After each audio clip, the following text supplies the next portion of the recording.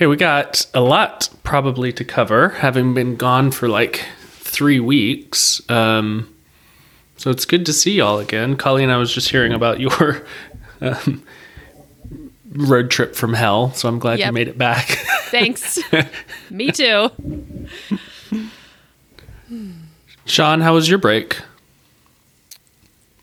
Yeah, it was good. So I got an update. So I know that Colleen's kids listen to this podcast, so I always have these updates where I'm like, what would Colleen's kids like to hear about?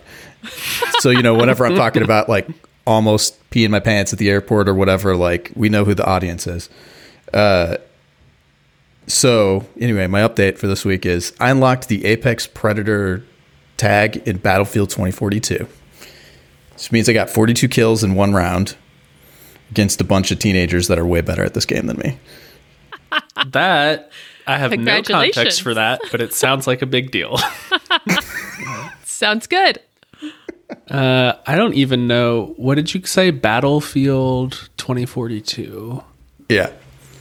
Yeah, it's just like a first-person shooter thing. Yeah, a couple of years ago, I was like, I have always been terrible at first-person shooters. Always terrible.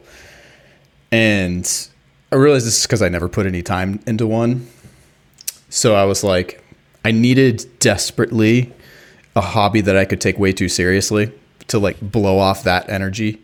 Mm-hmm. I have that energy, right? Like I need to blow that off so that way I'm not, bringing that everywhere else I go. So I'm like, okay, what's it going to be? So I picked, at that time, it was the Star Wars one. It was like Battlefront 2. So I just really got into that. I completely sucked. It was ridiculous. I couldn't even get like one elimination per round. And then after like 2 years of that being like my like game that I played when I would go play, I was able to get to where I'm like, most of the time I was number 1 or number 2 out of the 40 people playing the match. And so then Battlefield is a more serious game. And so that game, again, I was kind of like midfield when I first started. And then I kind of figured out how it goes and then decided to see what I could do. So then, I got this Apex Predator tag. So now when I sign up my little player card, it says Apex Predator on it. So everybody knows I'm like real good. So all the 12-year-olds are super intimidated by you. Yeah. Yeah. Does your son play? Better than me. Yeah. So he plays, that game he doesn't play. That one's just like too directly violent, if that makes sense. Battlefront 2. Yeah. He used to play that with me. That was like one of the first games he ever played, actually. Because I was playing it all the time, and he would come down, and I would be like, it's Star Wars. I'm just like blowing up robots, like whatever. He watches Star Wars, so we would do that, and he would try and play it. And he still likes that game a lot. He could be way better than me at this point.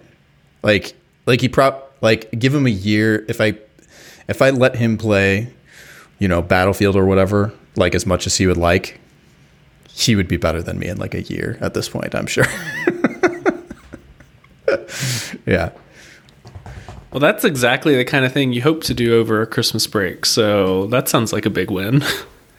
Yes, I achieved one blow-off thing, so that was nice. And then you achieved a bunch of you achieved a bunch of other stuff too, though. You like did a million things around the house, didn't you? Yeah. Well, okay. So actually, there's a ton of work stuff that I got done. So there was like, so I ended my week at work with a very important time-sensitive project that had to be finished. So I spent like Wednesday, Thursday, Friday working 15-hour days, and then went into that weekend where we were getting set up for our customer. Oh yeah, are we allowed to say his name? Yeah, okay, Neil. Mm-hmm. Yeah, so we're getting set up for Neil on Monday, and I'm like, okay, we got to get this build thing working. So then that turned out to just be a nightmare. For a million reasons. But in the end, like, again, so just stacking on the 15-hour days on Saturday and Sunday, and then on Monday again. And then finally, in the last hour, was it Monday night, I discovered that it's like going to be impossible for me to use the like built-in Vue CLI setup. Like, because that's my shortcut for this stuff is you choose the library. Like in React, it's the same thing. There's create React app, and then you choose those things. That way you don't have to understand how to make a bundle for NPM or whatever. And then you just run their script. And like at the last hour, I realized like it's never going to work because it doesn't support the type of module system that we need to have. So because it's Vue 2 and Vue 3 are this whole in-between state. And it's just like, so like a lot of the Vue 2 stuff is not getting updated anyway. So I'm like, rip it out, replace the whole thing with Rollup. Got it done at like midnight. Aaron and I are both working on this together. We got it done. We're ready to go for Tuesday morning. And then our buddy Neil rescheduled, which Yeah, so Neil DM'd me Tuesday morning and was like, "Hey, bad news, I'm sick. Can we push it?" And I was Oh my like, goodness. "Yeah, we can." it's totally fine. Yeah, Totally he was fine. nice. He was like, I'm not "Hey, angry at him at all. can we push funny. it, or does that mess up your timeline?" And I was like, "Man, let me tell you about our timeline." So he was super nice about it. But we got him rescheduled. So Thursday morning, we're going to onboard client number 1 again Thursday this week. this week. Nice. Yeah. That's awesome. That's exciting. Yeah, I actually did a bunch of work in his, he gave me access to his repo ahead of time. And so I did a bunch of work leading up to it, getting it installed and configured, which is how I ran into a bunch of these issues. So I got a bunch of the low hanging fruit issues out of the way. So those were the things that Sean and I were working on, the ones that were just like, hey, this doesn't even load the page. We need to fix this. And now we can run into the issues that are actually app issues and not, build or bundle or whatever. So, right. Yeah, and I also spent some time with, because honestly, I left that whole situation feeling not confident in like my skill set around doing the bundles. I was like, oh my God, all right, this is ridiculous. Like we were in the weeds, like with this stuff, like we were deep in the weeds. And which was frustrating because again, it's like, why on earth do I need to know anything about this, But so I'm in the weeds and I ended up having to do my own custom, roll up thing. And, I got it to work real fast. So I kind of was like, all right, I think I've figured out how this stuff works ish. And then, but I still wasn't feeling very confident. So I hired a guy who has a whole bunch of Vue packages out there to like just go through it with me. And in conclusion, what the pain that I went through is essentially the pain that every package distributor goes through. And you just like Google and copy paste from Stack Overflow and like continuously like read through docs and like make tweaks until you get it to work. And then you never touch it again. And that's basically how it goes, even for somebody with, I don't know, he's got like a dozen different packages out there. So there's probably somebody who's like bothered to become an expert in, building bundles or whatever. That's what he was saying. He's like, probably there's somebody, but like, yeah, dude, like you're doing what everybody else is doing. So we are at industry best practices standards is what I'm saying. it's a nightmare. I remember trying to do this for, I think, the Torchlight JavaScript client or something, and it's just a nightmare. There are no definitive answers, and if there are definitive answers, they're 6 months old, which means they're 10 years old. So nothing works. It was really frustrating. Yeah, and then it's also like I need to also have, making our thing more complicated is, it's like I need to be able to run it in development. So it's not just a library. I'm not just building a library. There's all the other kind of stuff that comes along with it, which is what we lost when we ejected from Vue CLI, which also, by the way, they do not have a way for you to just eject from it. There's all these threads where they're like, nah, you shouldn't ever need to eject from Vue CLI. Like, we got all the ways that you can like override everything. You should never have to. If you're ejecting, you're doing something wrong. I'm like, and here we are, and it's a bit frustrating that that's the attitude, because it's like, here we are, like we're moving from Vue 2 to Vue 3, and like things are broken in this Vue 2 client package that they offer, and I can't eject. Like, I can't just get the Webpack that they have. So, I mean, because that's what you would want. If you basically, the way I eject was I like uninstalled the packages and like deleted the config files that I'd set up individually, and then had to completely redo the entire thing from scratch with Rollup. Yeah. Sounds rough. Yeah, it was ridiculous. But hey, I have this whole new skill. I'm totally going to apply it at work too, because we need a little bit of love over there on our distribution, or like our package size. So yeah. So what's the status now? So, I mean, you guys crushed it, right? You're ready to... It works. It's integrated. Yeah, we can, make changes and deploy stuff. Like, we kind of have a little bit of a janky deploy process right now. I did not get around with Jeff, the guy I was working with, to doing the semantic versioning thing. There's a whole system where you can like set up deploys, so that way in your comment, you basically annotate it with the info for the deploy, and then you push it, and then GitHub Actions just do everything for you.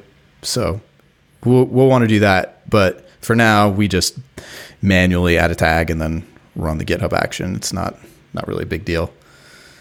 But yeah, as far as I'm aware, like right now everything is integrated and it's like a functioning product ready to go for Neil, and we'll be ready to make changes like as soon as they come up and start actually like working with the customer. Just awesome. Yeah, that's super exciting. Yeah, it's going to be great. So we'll meet with him on Thursday morning before he's in the UK, fortunately. So we can meet, Sean and I will meet with him at 7 before our regular jobs, but like right in the middle of his work day. So that'll work perfect. So yeah, we'll hopefully get him all integrated.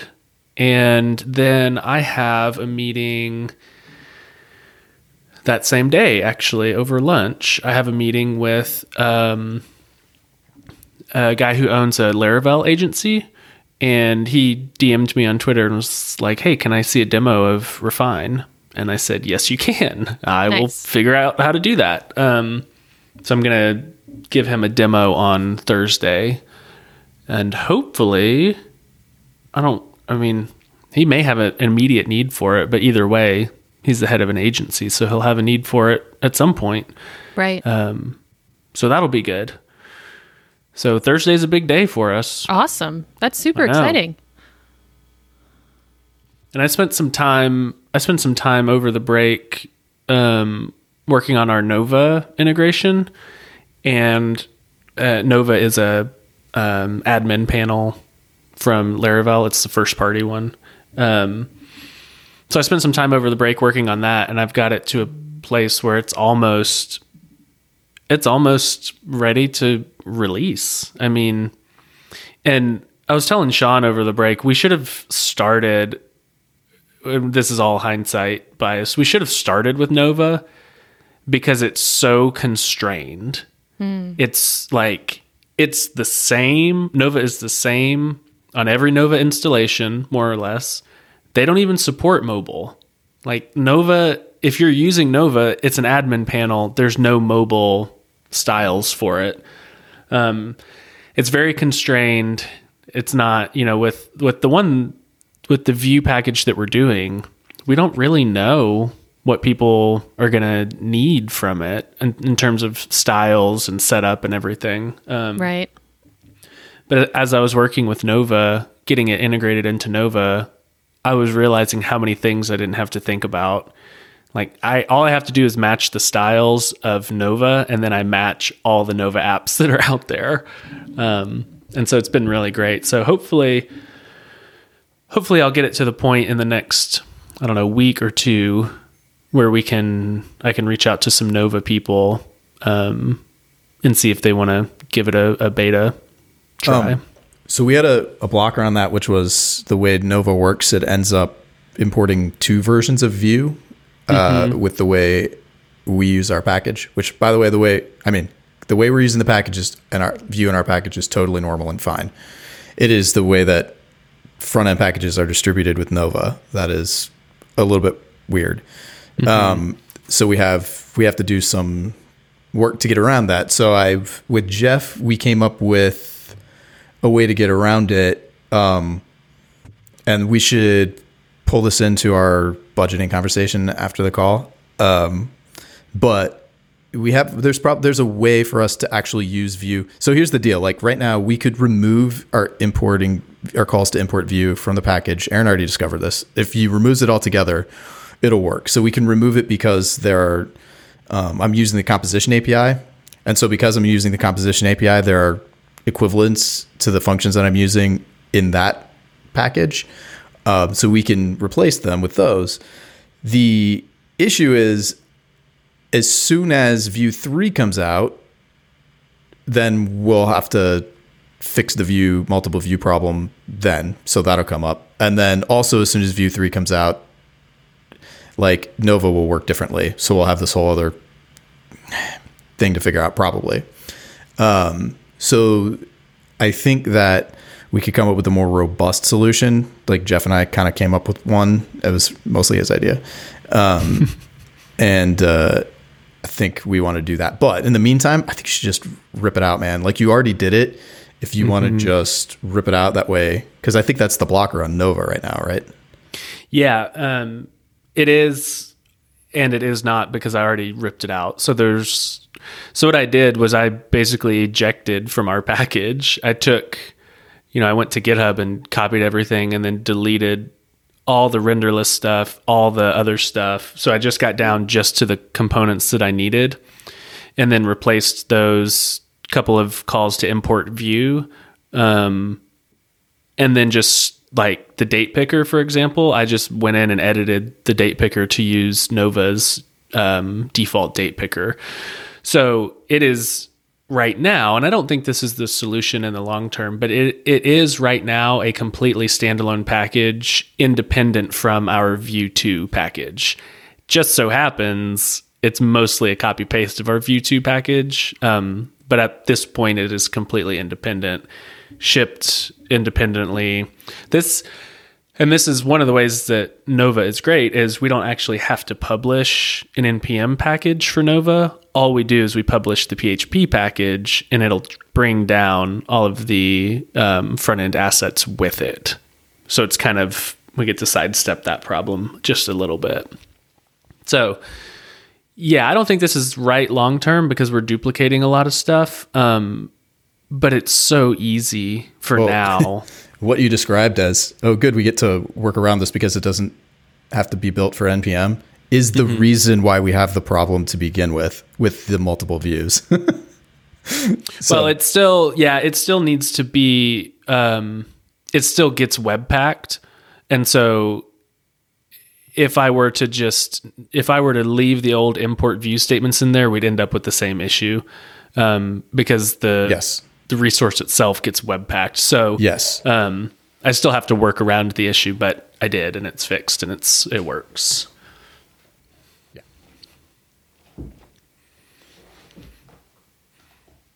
So hopefully I'll finish that, and then I'll have you and Jeff, all three of us can take a look at it and see if there's anything we want to bring over from the Nova version or change, or just ship it and deal with it later, which is kind of what I'm thinking, but we can decide that later.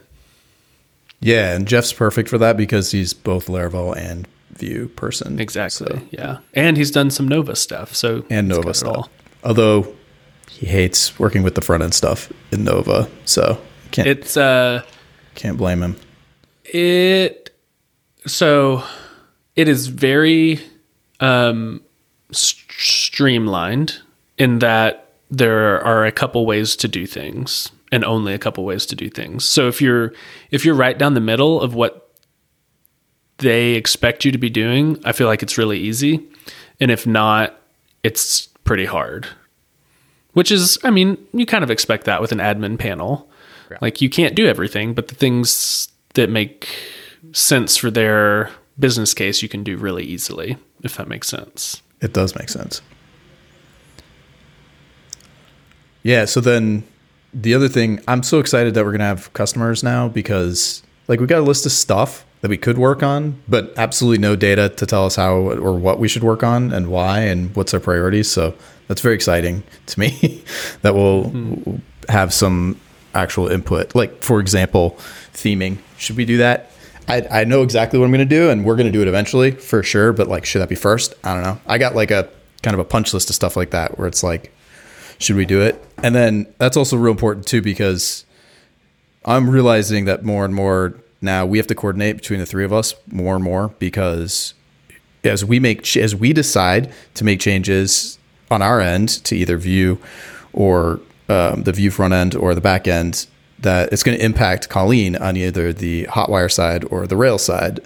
So we have to, sort that out. And, then there's also other things like, if we allow people to do a theming system, then it'd be nice if it was kind of the same and like how we do it in like the React and Vue and Hotwire and Livewire versions. So it adds complexity, like it at least adds complexity in the thought process behind like, how do we design new features so that it makes sense in all the different places that we're doing it, or fork and like have different features elsewhere. Either way, it just adds complexity. So I've been feeling that like we need to sync up more on, especially as we have customers, and get that feedback loop. Yeah. Well, even I changed the blueprint to allow for these saved filters to go through. So even stuff like that, like we should have continuity between each back end and front end so we can hook them together in any configuration we want. So what I changed shouldn't impact anything that you guys are doing, but I don't know that I communicated to you guys that I was going to do that. Right. We have integration risk like across all the platforms. Exactly. And I'm changing a lot because of these kind of like, I don't want to say special requirements, but more in-depth requirements. So I think you're absolutely right. Like, it's important that we all stay in sync on this stuff. Yeah. And then decide also like, maybe the way we do it is we have like the official canonical, maybe it's time to get the code out into a gem, and then that one stays in sync with us, and then can fork it for the client, and they can have their own, or they could have it completely baked into Bullet Train or whatever they want to do. Maybe it's like time to just like split it, and they own that IP. It's basically the same. I don't know. That would also be up to them. Like if they want to, have their own completely custom thing, they probably want to just do that. I bet. I just pay us forever to customize it. Yeah. I don't think I think that's a good plan. I don't think we're ready to do that yet on the Rails side, even though I did pull that one section out, for Jesse. So we need to think about that actually, because we're going to start diverging in terms of what he's working on. And I need to check back in with him now that the holidays are over to see how that's going. But we're going to start diverging from what that is. So we do need a ground source of truth that we can reference. I think that makes sense. Yes. And I also want you and me to start working towards getting actual Rails licensed customers. I have people who are randomly asking me for it. So we need to, it's the great. problem, it's good. I think I am concerned of now, drinking the Aaron Kool-Aid here. And I'm concerned. I don't know. Maybe this is bad. I take back my celebration. Colleen, it's good enough. But I'm now concerned that we are staking our reputation on having. That's too much anxiety over our reputation. Well, I feel that in my bones, Colleen. I support you. I mean, that is what's setting us apart from everyone throwing their MVP out there, right? So I do have a couple people. I think that's imaginary. It might be. You might be right. I want to see how it's going with Jesse, because they had some really unique they did. Not concerns isn't the right word. They have a really unique setup. So they have to do a lot of customizing, and I need to check in with them to see if the information I gave them is enough to move forward there. I really think we need to get the Hotwire. I think that the way it's integrated now with client, we need to pull out the front end and the back end, right? I just pulled out the back end and gave it to them because they have their own front end, but it needs to have both, I think.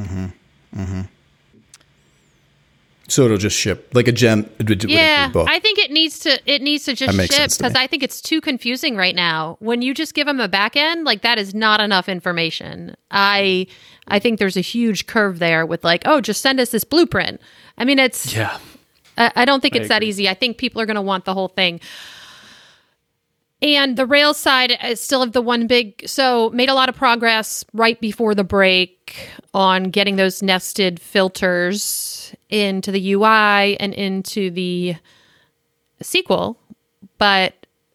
And the next big step is making these filters have to be self-contained, which we have talked about from the beginning, but sending in the tenancy is really causing problems when you try to get more complicated. So this tenancy thing is still an issue.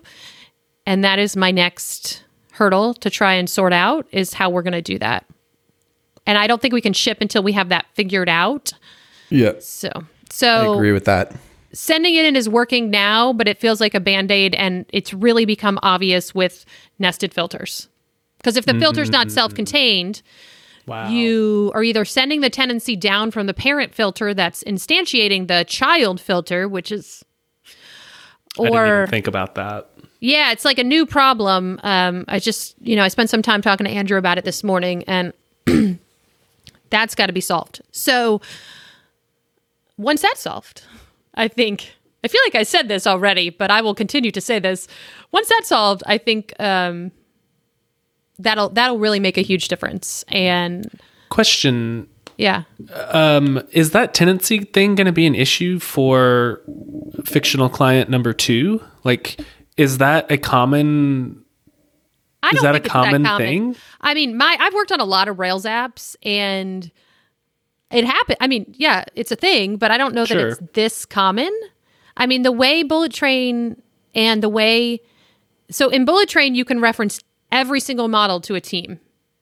And the way the Axis Tenant Gem, and the Axis Tenant Gem is like a big thing a lot of Rails develop. If you want tenancy, you usually use this Axis Tenants Gem.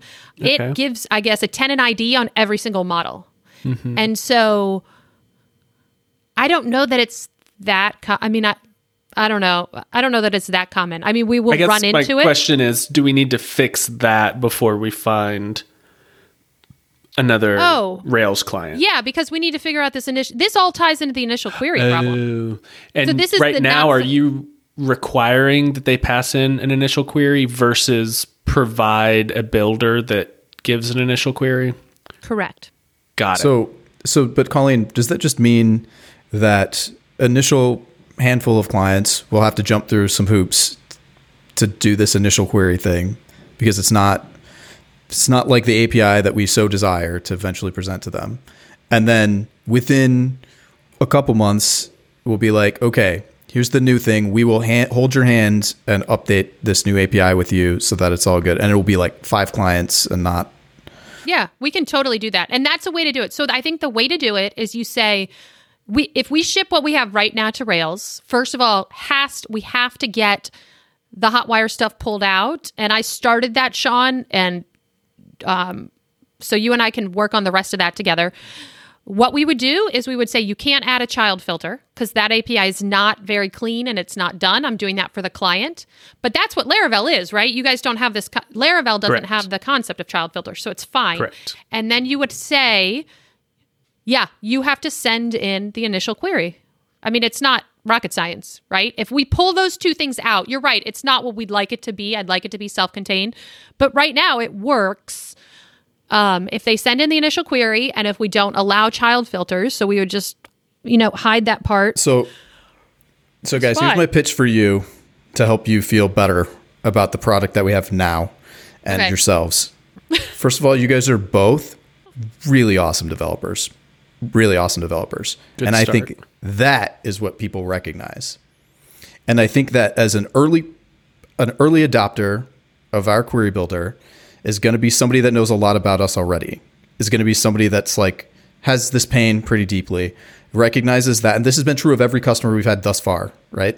Recognizes that we have been thinking about this way more than anybody else, and recognizes that we are very good at what we do, and we'll get it all sorted. They're going to be willing to put up with imperfect APIs, lack of documentation, etc., right? They're going to be willing to put up with that because they get to work with us. They get to work with you. And it is the combination of your skills and the fact that we understand their problem and the fact that we think about it more than anybody else, which makes the product awesome. It's that. It's not that it's like polished and perfect for now. That's the phase we're at. We will get out of that phase. But first, we got to pull them in because they're going to help us so much, like to shape our priorities and like figure out what we need to do. Like, and there's no possible way that we'll have something that either of you feels good about to launch. It just won't happen. And like as a product. And I think that's also incredibly normal. Like it is part of the deal of like, you feel like this is not good enough and you have to figure out a way to do it anyway. You know, like that is like such a common experience. I had that experience with both of my products. It got better the second one. It got better, you know, as I started doing more things and as I've launched products for clients, etc. Like I've had similar feels, but it gets better and better and better over time. It's just one of those things like public speaking, like, yep, it's terrifying, but you're going to do it anyway. Right. So like, that's kind of the thing. And the little voices in your head try to convince you. It's so hard that like, this is a mistake. I'm going to be embarrassed. I'm going to be ashamed. Like people are going to hate me, whatever the voices say in your head. Like this is something that we have to learn to ignore because we have to get to the first phase. And the way that I did it, one thing that made me more comfortable was, okay, like for example, you had this happen with Torchlight too, Aaron, with sketching with CSS. All I did was put up the pay, like the ability to pay, like one day before I was going to do my actual launch. And like somebody found it somehow and figured out how to buy it from me. And that's the thing. Like the book wasn't even done. It was like, you know, 2.5 chapters and an outline. And I was like, this is what I'm going to be doing. And somebody went through all of that trouble to buy it. Those are the people that we're going to be working with, you know? So like, that's what they want. They would really like us to have a thing that they could use already. And they don't care if it's like, and so for those people, we're going to be kicking ass. And then we can like gradually increase our comfort zone to add more and more people. Okay. That's my pitch for you guys. I received this pitch. Okay, good. I think you're right. I think there's a so I think there's a balance, and the reason your pitch is important is because I'm on the other side. I think it's like if there's a spectrum or a pendulum, I'm very far on the side of it needs to be of the highest quality before we release, and you're trying to pull me towards the middle. I think if I were on the other side of like, who cares what the quality is? Let's just ship something.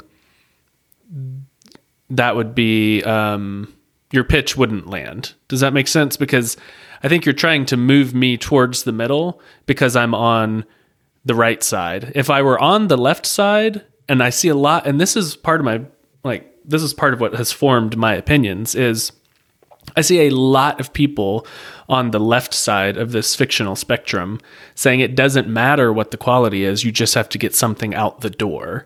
And I feel like that is a bad mental framework. Does that make sense? It makes perfect sense what you're saying. So I'm trying to say like you are on the good side.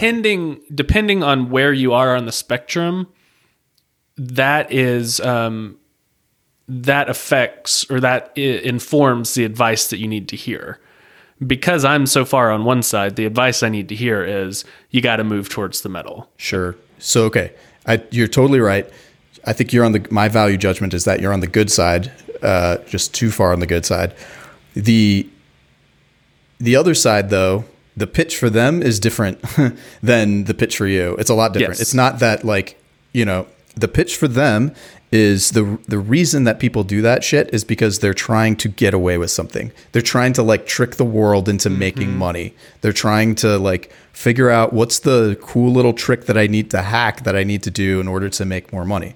It's not about the customer then. They've completely left the customer out of the equation. So when you go really far to that end, it's just straight up about them and being selfish. And then it, again, on the other side of the spectrum, it's the same thing. I mean, it's in that it's about you. And when you go too far, because then it becomes it's about you because you're worried about what the impact is going to be on me if I release something that's bad. So the middle is like the egoless zone of like, I am thinking about my customers as deeply as I can, and and that informs my decisions. And so part of that is when you get there, then you realize like it is actually a disservice to my customers for me to be focusing so much on making it the absolutely perfect thing, because the thing that I have now, they could use now. And like, I'm depriving them of that by being worried about it. Like that's the thing. So either way, and I think that, you know, like I said, my value judgment of this side is way better. Like this is less bad of a problem. This is more relatable to me. But it is still a problem, and it is still like forgetting about our customers. Okay. So practically speaking, with the customers that you're onboarding white glove, are you charging them, or are you saying, hey, if this works for you, I'm going to charge you? Because with Jesse, we were kind of like, this is what we have. If it works for you, you should pay us. If not, nah. I mean, so how do you, because I've had, you know, I did have someone reach out and be like, hey, I want to use it. So what is the process there, do you think? We're charging, right? Yeah, I That's can the tell question. What are you I doing? can tell Are you what I've yeah. communicated to Neil. So we have two cases here. One is Keith, who paid the very first licensing fee in 2018. He paid us $500. So he's out because that's just way outside the bounds of normalcy. So with Neil, what I told him was, you'll be paying for the license. So you'll be paying $1,000 a year. I am going to spend time for free helping you get it integrated, answer your questions, basically do the white glove part of the onboarding. So for Neil, he will pay $1,000 and that's it. He's also going to get a lot of my time for free. For free. Which will change in the future. People will pay $1,000, and then if they want to pay for my time, they're welcome to. But basically the pitch for be a beta user is, I'm going to help you a whole bunch Exactly. for Right. free. Yes. Right. You get the free consulting on top of You get us. You get us. So question And about I might let him, you know, take 10 days while we're doing the integration stuff and just give him a free license or whatever, and then say, okay, we got it working. Now you can pay. But I've set the expectation up front that he's going to pay for the license. There should always be special customers that we have this relationship with, always, because then we have this like kind of safe zone of like, hey, here's this new thing. I mean, and it will be generated because it will be like, hey, we're launching this new feature. It's a API breaking change. Who wants to be the first to try it? Those people will be then that special class customer who is like, yep, you get all of our attention because you are helping us to figure this out. Like, and that's a win-win for everybody. Like, they like it. We get to work with them. So Aaron, did you demo it for Neil? Like, what is he has reached out to you based on your tweets? And is like, I want this thing. Yeah, did you do a sales process with him? No. Neil has been publicly and privately tweeting at me for a while, just being like number one support guy. Just always being excited. I've, especially with the screenshot stuff that I've tweeted over the past, couple of years, he's always responded and said, this looks great. I want to be the first person to buy. Like, let me know what I can do. I'm happy to, pay for it. So he's just always told me I'm ready to buy whenever it's ready. And so when it was time, I DM'd him, said, surprise, it's ready. And then we hopped on a call and he showed me his app and how he thought he was going to use it. And then I showed him some of the code and like how the interfaces worked. And then he was like, great, let's set up a time to do it.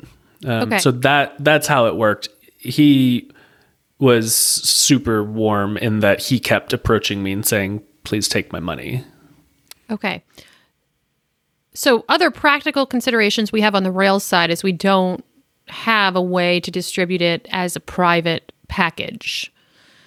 Not that that's a deal breaker right now. I'm just trying to think if, as we go forward, I mean, maybe I get, like I said, touch base with Jesse, maybe get one or two more people.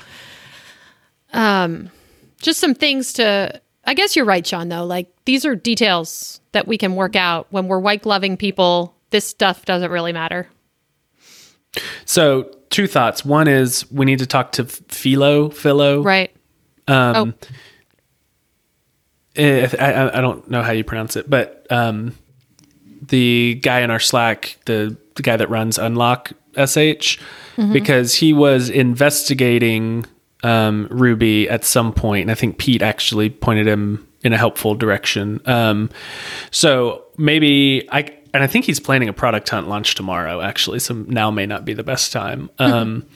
But I can reach out to him and just tell him, hey, it's going to be like a month, and then we're going to want to sell Ruby. Are you going to be there? Because, man, it would be the best thing in the world to keep all of that under one roof. Because he handles payment and he handles distribution and licensing and everything. And that would be amazing. So that's number one. I'll talk to him and see if he thinks he'll be ready. Okay. Number 2 on practical considerations for Ruby is, and I'm about to blow your mind, the Laravel version now can't accept a query from the outside world. So the initial query can come from outside in the Laravel version. Yeah. Dude, I would throw something at you if I had something to throw. I'm glad I'm safely on the other side of a screen. Start 3,000 miles pillows away. At you. So listen. Oh my gosh. Listen, before you freak out, listen. There is, in Nova, there is no way. So the query is generated by Nova and then given to you as the developer to do whatever you want with it, but you can't replace it. And so no matter what I did, I couldn't use our initial query. Yeah. I had to receive the initial query that Nova had generated before I had control of the world, if that makes sense. So it runs through Nova's middlewares, and then they hand it to you, and you hand it back. So practical consideration for Ruby, I use the passed in initial query if it exists, and if not, I use the one defined in the filter. So that's what we have right now in Ruby. So there you go. You can just basically not tell other people that they need to pass the initial query in, and nobody will be any the wiser. So, and third, or 2B, because I said 2 things. 2B is I feel great about shipping Laravel right now. Like I have reached the point where I think this is ready to go. So it may appear asymptotic. It may appear like an asymptote, like I'll never reach the point where I'm ready, but I'm totally ready, and I think we're in a very good spot, and I feel comfortable launching it. So the argument could be made, we should have been there 6 months ago, but regardless, I feel great about it. I think we're totally ready, and I don't think we should, and we're not, delay any further. So it does happen. I do get there eventually. That's awesome.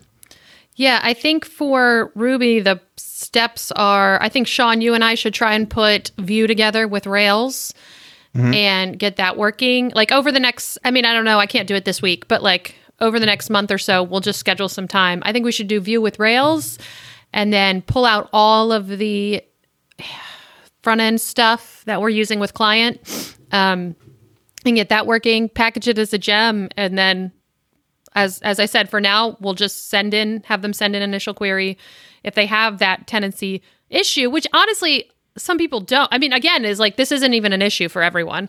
And yeah, let's do it. Okay. Yeah. So if anybody reaches out to you, or if they have reached out to you, now would be the time to start lining them up for an integration. On it. And put it on the calendar. Put it on the calendar. Yeah, when we're going to integrate with them. Because if it's possible, right? Collect the money, put it on the calendar. It gives us a constraint of time, which is very helpful. Yep, I think so. That sounds good. Okay. Sean's excited for customers. I'm excited for that sweet, sweet license money, baby. Well, I'm excited for that we're all too. going to retire. Dude, Aaron, let me tell you the story. So Sean was here, 3 weeks ago? And we're having lunch or breakfast, and I'm telling him about some of these big life decisions my family has to make. Mm-hmm. And he looks me dead in the eye and he's like, man, your life would be easier if you were rich. Yes, Sean. Yes, it would. It was awesome. It was a moment. I don't even need to know what the decisions were. Of course it would be. Yes, it would. Yeah.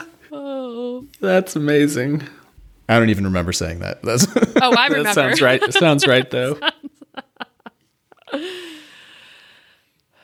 Who has something else? Yeah, marketing. So I started working on, first step with the marketing is we got to have ourselves set up so that way we can so we can write our own landing pages, okay, wait, step back. First step I did was I got with Buckbee and talked about SEO. So what I did with him is we looked at all my sites, all my content on my Planning for Aliens business side, and figured out what of those things was valuable to us, and came up with a plan for like a structure for how to structure the new hammerstone.dev site and how to, the strategy for moving that over. So phase 1 of the new marketing site will be the updating it to the new system, which I'll come back to, and like how we're doing that, and then getting all of the SEO like juice from my sites pointing over to there. And then also I'm going to see what I could do with my mailing list. I mean, it's cold, it's dead, but there's 20,000 people on there, and surely some of them remember me and might care about this. So I'll see what I could do there. So that's that. So phase 1 will be the new site. It will not be like designed yet. It will be just something, but it will have all of the SEO stuff over, and it will be using the new system. And all of this will be done before Aaron goes on Laracon and does his presentation, is the timeline. So then phase 2 will be an actual like landing page for, specifically, I'm going to focus on Refine. So we'll have a good product landing page for that. And then I'll probably get with Buckbee again and sort out like kind of, best guess at like a flow that we should have. So, what should be on the homepage, how it should go from there. I'll probably work with everybody in BBiz like I usually do on that stuff. And we'll have that. So that'll be phase 2. Will be like, it'll be nicely illustrated and designed and look good and be like actually effective marketing copy. And try to do some jobs for us. Laracon, right? No, before Laracon. Phase 2 is also pre-Laracon. Okay. Yeah. Which is February 9th for those that don't remember. So that's phase 2. I just wanted to let you know that it's going to be broken into 2 phases, because there's going to be a phase where it's going to look not great, but it's going to be a website that has all the SEO stuff happening. Great. And will that, will that include docs for our current packages? Because I think that'll be important. Okay. So then, all right, so the new system. So my pipe dream for a marketing platform has always been like, I just want to write a markdown document and put it in the folder that I would like it to be, and then have it show up like on the website, nicely formatted, and boom, I'm done. And like, I can just use GitHub to be like, git commit, push, and then it's there. So we're going to have that. I got that. I'm like halfway to getting that set up. So I'm doing it on my site first. What are you using for that? I am using that thing we talked about before called Remix. Okay. So basically the way it's going to work is you work exactly like I said. You write a markdown file, you put it in the folder where you want it to show up, and then you git commit and you push it, and it shows up. And the way that all works is it will be completely deployed on the edge. There will be no servers. The Remix app runs completely on its own on the edge. The data will be stored in Cloudflare's key value store. So when you push to GitHub, if it's only a content change, it will just run a GitHub action, generate the content from the markdown, and then put it in the key value stores. And then the Remix app will just load it from the updated values. It's basically actually how the Remix documentation site works right now. Then as far as our docs go, there's the extra step is it's got to go through Torchlight, but that's like a separate like server side call. So that should work fine. Question. For the markdown, put it in a folder and it shows up. What kind of content is that for? Because like I'm thinking landing pages that won't work because they need to be, Correct. Super nice and designed and whatever.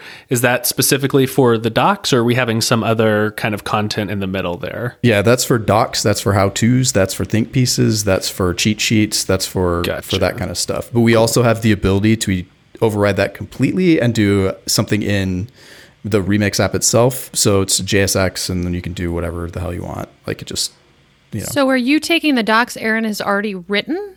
Are those in Markdown, Aaron? They are. Okay. It should just work. Okay. So I can write all the Ruby docs in Markdown, is what you're telling me. Yep. Rock Yeah, on. use Torchlight or whatever Torchlight needs in order to know what code syntax highlighting is. Perfect. That's good news. Cool. That's exciting. Yeah, that's awesome. And that's going to be done in a month? Yeah, I know. That's what I'm Rock thinking. on. Works for me. I'm mostly there. I mean, I got the plan, and I'm mostly there with the Remix implementation for my site. I'm doing it on my site first, so that way, if it's crappy, I could do kind of like a crappy version on learn on my site, and then do it for us. So like ours is going to be different because like on mine, I'm just going to have like one folder for content /blog and only have posts in there. Versus I'm going to do like a little bit extra fancy stuff and have like we're going to have like /blog /docs we'll probably won't have /blog. We'll have like how-tos or whatever. This is that SEO conversation with Buckbee. Sure.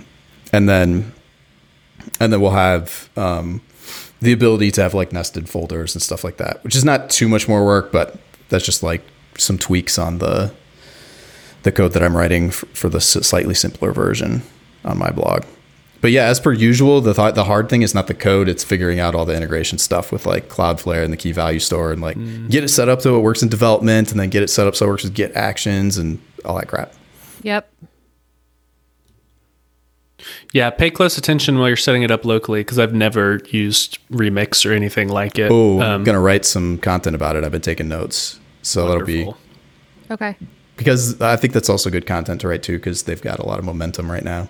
They do. So, and if I can do something cool with Remix, then, or even just a basic how-to at this point for Remix would not be useless.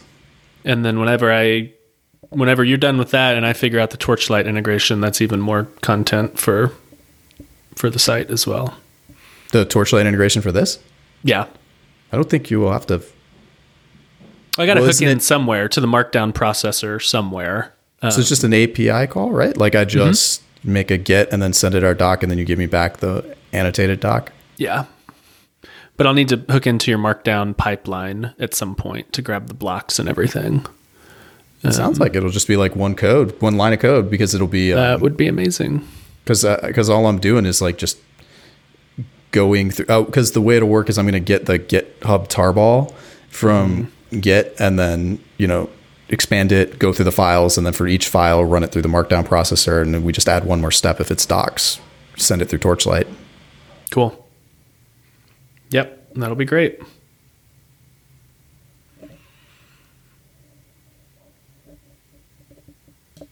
All right, that's it. That's the marketing update.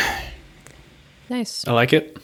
Update on my side, besides the stuff I already talked about. So Laracon is February 9th, as we've said. I recently, so what I'm presenting on there is Sidecar, which is the Lambda wrapper, basically. So it lets you execute Lambdas from your Laravel app. I did some work on it this past weekend, right before I came back to real work.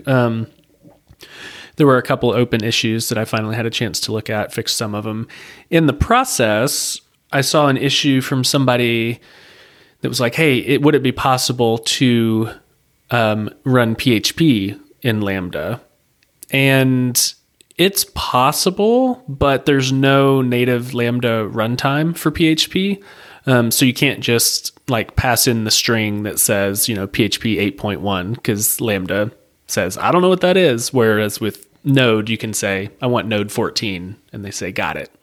So Sunday night, I stayed up way too late. I was, it was basically like holiday revenge. Like, I don't want to go back to work. It's still the holidays. So I stayed up till, 12:30 or 1 on Sunday night and figured out how to run PHP on Lambda while also not having to maintain a PHP runtime.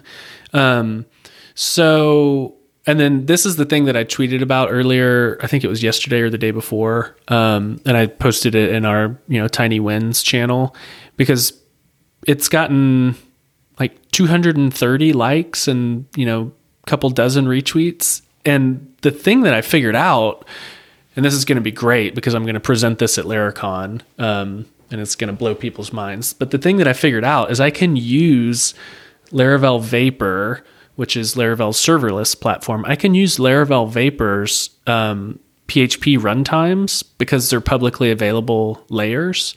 So I can use their PHP runtimes, and then I can ship a closure to Lambda, run it on Lambda, and get the result back all from my local machine.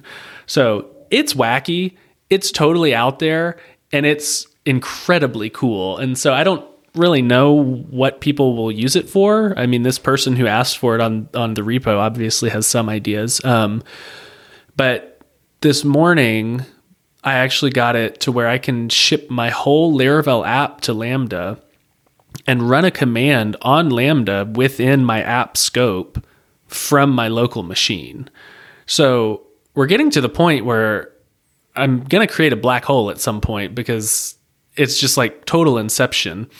But now what that means is you can, let's say from your production web server, from your local machine or whatever, you can spin up 100 or 1,000 copies of your app on Lambda and run 100 or 1,000 commands all in parallel and then get the results back to your main web server or whatever. So if you had something that you needed to do with high parallelization, you could just send it to Lambda, let Lambda run it all and get all the results back. And so I'm kind of pushing the limits of what is like theoretically possible here, but it's amazing. And I think this is going to go really well at Laracon if the Twitter response is any indication. So feeling kind of pumped because I didn't really know what I was going to totally present at Laracon. I have, stuff to talk about with Sidecar, but this is going to be the one more thing in the Steve Jobs style that's going to blow people's minds. So we'll see, but pretty excited about that. That's going to be fun, man. Can't wait to see the response to that. I know. I really don't know what people are going to do with it. But people are saying they've got ideas for it. It's kind of weird to be like, I'm building this thing. I don't really know why it's going to be useful, but I think it will be. So we'll see. Right, dudes, can we wrap? Yeah, let's We're going to have our conversation after this, and then I got work to do. Okay. Okay.